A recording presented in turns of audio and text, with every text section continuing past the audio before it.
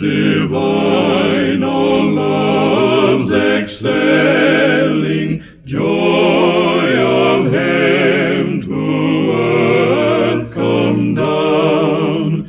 Fix in us thy humble dwelling, all thy faithful mercies crown.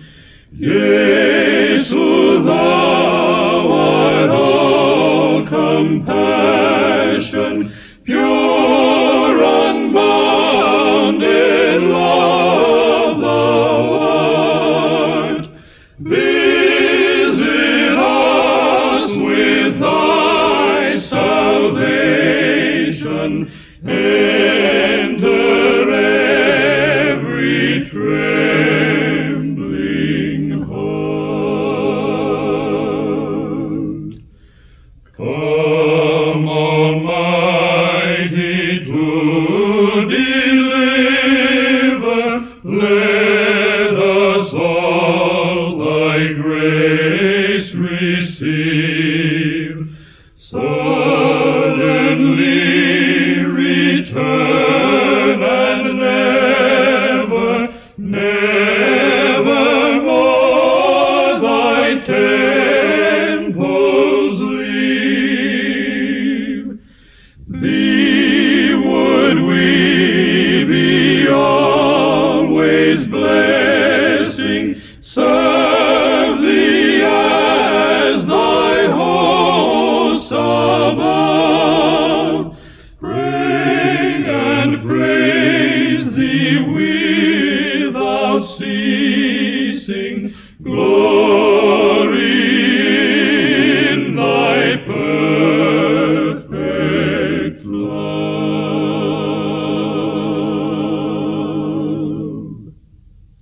We're happy to be with you for this worship service, and our prayer is that the Holy Spirit of God will be in every heart, and that hearts will be changed today.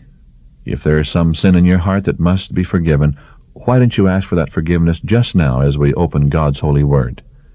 My Father is speaking now on the subject, the sinner's prayer. Are you self-satisfied? Do you despise others whom you consider worse than yourself? Do you feel you're above others? In this way seek to justify yourself? Do you trust in yourself as you are? Listen now to this story or parable that Jesus told.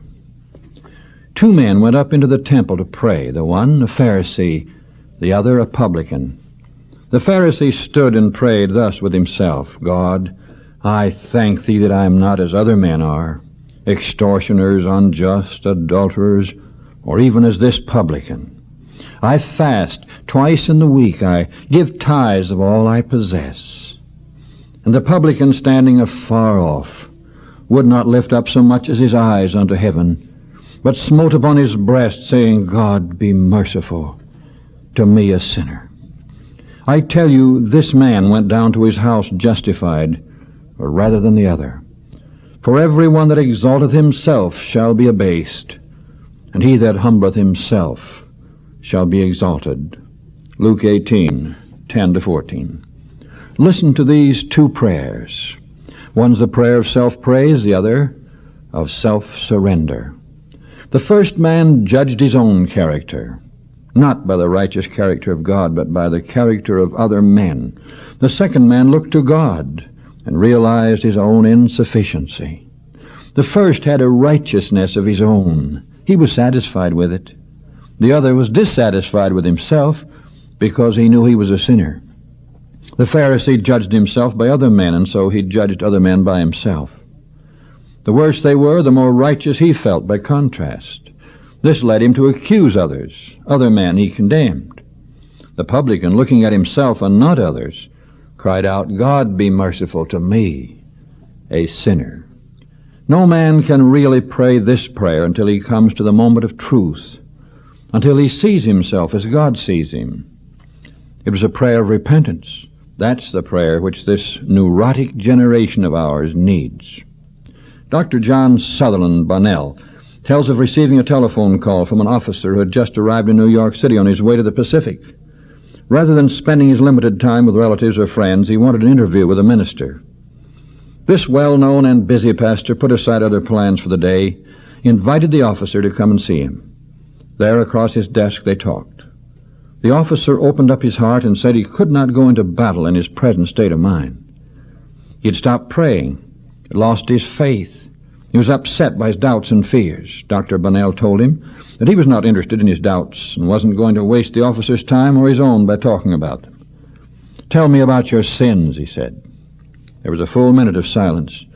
Then the pastor asked, "Have you any pictures of your family?" "Yes," said the officer. He pulled his wallet out of his pocket, opened it, laid it on the desk between them there where both could see it. Then with a burst of tears, the truth came out. Repentance was what this man needed. And only in it could he find the spiritual deliverance for which he longed. This prayer of the publican re-echoes the words of the prodigal when he came to himself and said, "Father, I've sinned against heaven and in thy sight. I'm no more worthy to be called thy son." When we're living and willing to blame ourselves and not others, when we are ready to come back to God, heart and soul, when we throw ourselves upon his mercy and implore his forgiveness, then we can claim his promise and trust him. Remember this, radio friend, true repentance is not a frightful cringing or fear as we look at the wages of sin. It's not a shrinking from our just rewards of waywardness. It's not a cowardly retreat from the road we wish to travel out of fear of consequences. Repentance is a reversal of life. It's a ceasing to travel our sinful way because it is the wrong way. It's a determination to do right because it is right. It's a turning from ourselves and our weaknesses to God and his strength, irrespective of results, temporal or eternal. Real repentance never makes any allowance or plans for any continuance of sin whatsoever. It makes a clean breast of things, of every wrong as far as known. It claims acceptance on the merits of the Lamb of God, which taketh away the sin of the world, as we read in John 1:29. True repentance holds back nothing in confession. No blame is laid on others. We acknowledge our sin, our iniquity, definitely. Too, not generally, but facts. It was this evil that David referred to in his repentance of his sin in the matter of Uriah. He didn't pass it off as a weakness or an inherited tendency, but he asked God to forgive his sin. And here's the promise. If we confess our sins, he is faithful and just to forgive us our sins and cleanse us from all unrighteousness. You read those words in 1 John 1:9. A true confession goes further than a recital of our sins to God. There may be others involved with whom we should make things right. We may need to go to a neighbor, a friend, father, mother, brother, sister, even the child, and admit our failure, ask forgiveness. And we're not to try to transfer the blame by saying, if you had not done this or that, I would not have done as I did. True repentance and acceptable confession makes no reference to the faults of others. A public confession in general terms is usually neither advisable nor effective. Only when a wrong has been done to the public, to the community, to the church congregation, or to some other aggregation of individuals, need a confession be made in public. It is to God or to the individual wronged that the penitent should go. But the confession of wrongs, though full and complete, is not enough. True repentance always makes restitution for the wrongs done to others as far as is humanly possible. Any material loss inflicted should be restored. Restitution proves the genuineness of our repentance. As the Apostle Paul puts it, all men need to repent and turn to God and do works meet or appropriate for repentance. Acts 26:20.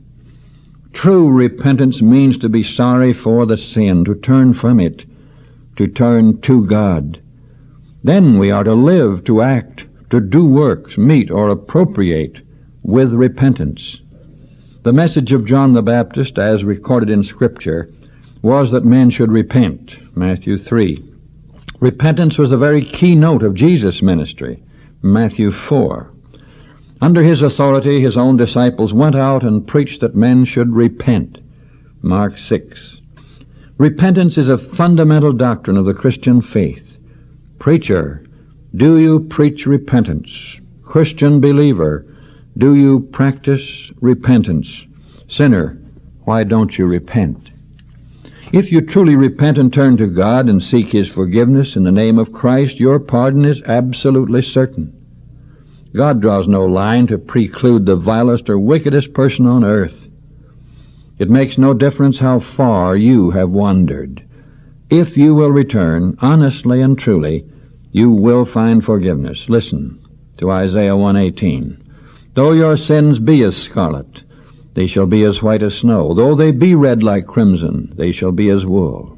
Do you believe it? God has a Father's love for you, even though you have wandered far from Him. Listen to Psalm 103, verse 13. Like as a father pitieth his children, so the Lord pitieth them that fear Him. It is not for us to argue whether God will or will not forgive. He says, turn ye from your evil ways, for why will ye die? Ezekiel 33:11. We have God's promise, and that can never fail. Hear what He says. Have I any pleasure at all that the wicked should die, saith the Lord God, and not that he should return from his ways and live? Again, when the wicked man turneth away from his wickedness that he hath committed, and doeth that which is lawful and right, he shall save his soul alive, because he considereth and turneth away from all his transgressions that he hath committed. He shall surely live, he shall not die. Cast away from you all your transgressions, whereby ye have transgressed, and make you a new heart and a new spirit. For why will ye die? Ezekiel 18:23 and onward. And we repeat the question, why will you die? Why will you not repent with such a wonderful invitation as this, ringing in your ears? We read in the New Testament that Christ is able, listen now, to save them to the uttermost that come unto God by Him. Hebrews 7:25. And remember, God's forgiveness does not depend upon your good works. It is not something which you have done or will do that makes you acceptable to Him. For it is written in Ephesians 2:8, by grace are ye saved through faith. It's the undeserved grace of God, His power to redeem us. That's what brings us hope and assures us of salvation. Jesus died for us. It's because of His atoning sacrifice upon the cross that our forgiveness is possible, and our deliverance from the condemnation of sin is based upon that wonderful act of divine love. Remember also, friend, now is the time to repent, not tomorrow. 2 Corinthians 6:2 tells us, behold, now is the accepted time. Behold, now is the day of salvation. If you are sorry for the evil of your life, it's not too late for you to repent either. We have in the Bible a wonderful story of that poor thief dying upon the cross. He found repentance and salvation at the very last moment. This may have been his first opportunity for salvation. It's possible for Christ to save to the uttermost, even to the 11th hour. But as someone has said, this example is given us in Holy Scripture, that none might ever despair. But it is the only example given of a last-minute repentance, that none might presume. A noted physician kept a record of over 300 persons who supposedly repented of their sins because they expected to die, but who later recovered. This doctor said that after their health was restored, only 10 out of the 300 gave any evidence of being truly regenerated. A certain clergyman kept an account of the sick people he had visited during a period of 20 years. His parish was a thickly populated one, and he had a record of over 2,000 people in fear of death who gave evidence of a change of heart, who seemed to have repented. Of these 2,000 who evidently were at the point of death when they professed their faith and later recovered, only 2 proved that their repentance was sincere and their conversion genuine. Think of it. Only 2 continued to live for God, while 1,999 returned to their former carelessness and sinful ways. Their apparent repentance sprang only from the rack of conscience and the fear of approaching death. Of the 10 lepers healed by Jesus, only one, cared enough to come back and thank him for what he had done. "Where are the 9, Jesus asked. "Where were the 1,998 in the case we've just mentioned?" Now, as you listen, for just a moment, I'm almost through, but these final words are exceedingly important. Are you sincere in your repentance? What do you want most of all? God's forgiveness and peace in your heart? Do you really want that? Then come with the sinner's prayer. God be merciful to me, a sinner. I need the prayers of those I love, while traveling o'er life's rugged way, that I may true and faithful be, and live for Jesus every day. I want my friends to pray for me, to bear my tempted soul above, and intercede with God for me. I need the prayers of those I love.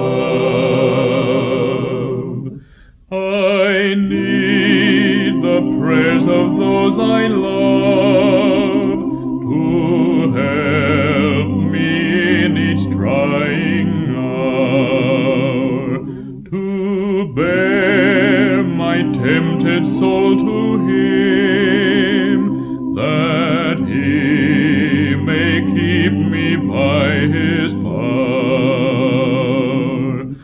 I want my friends to pray for me,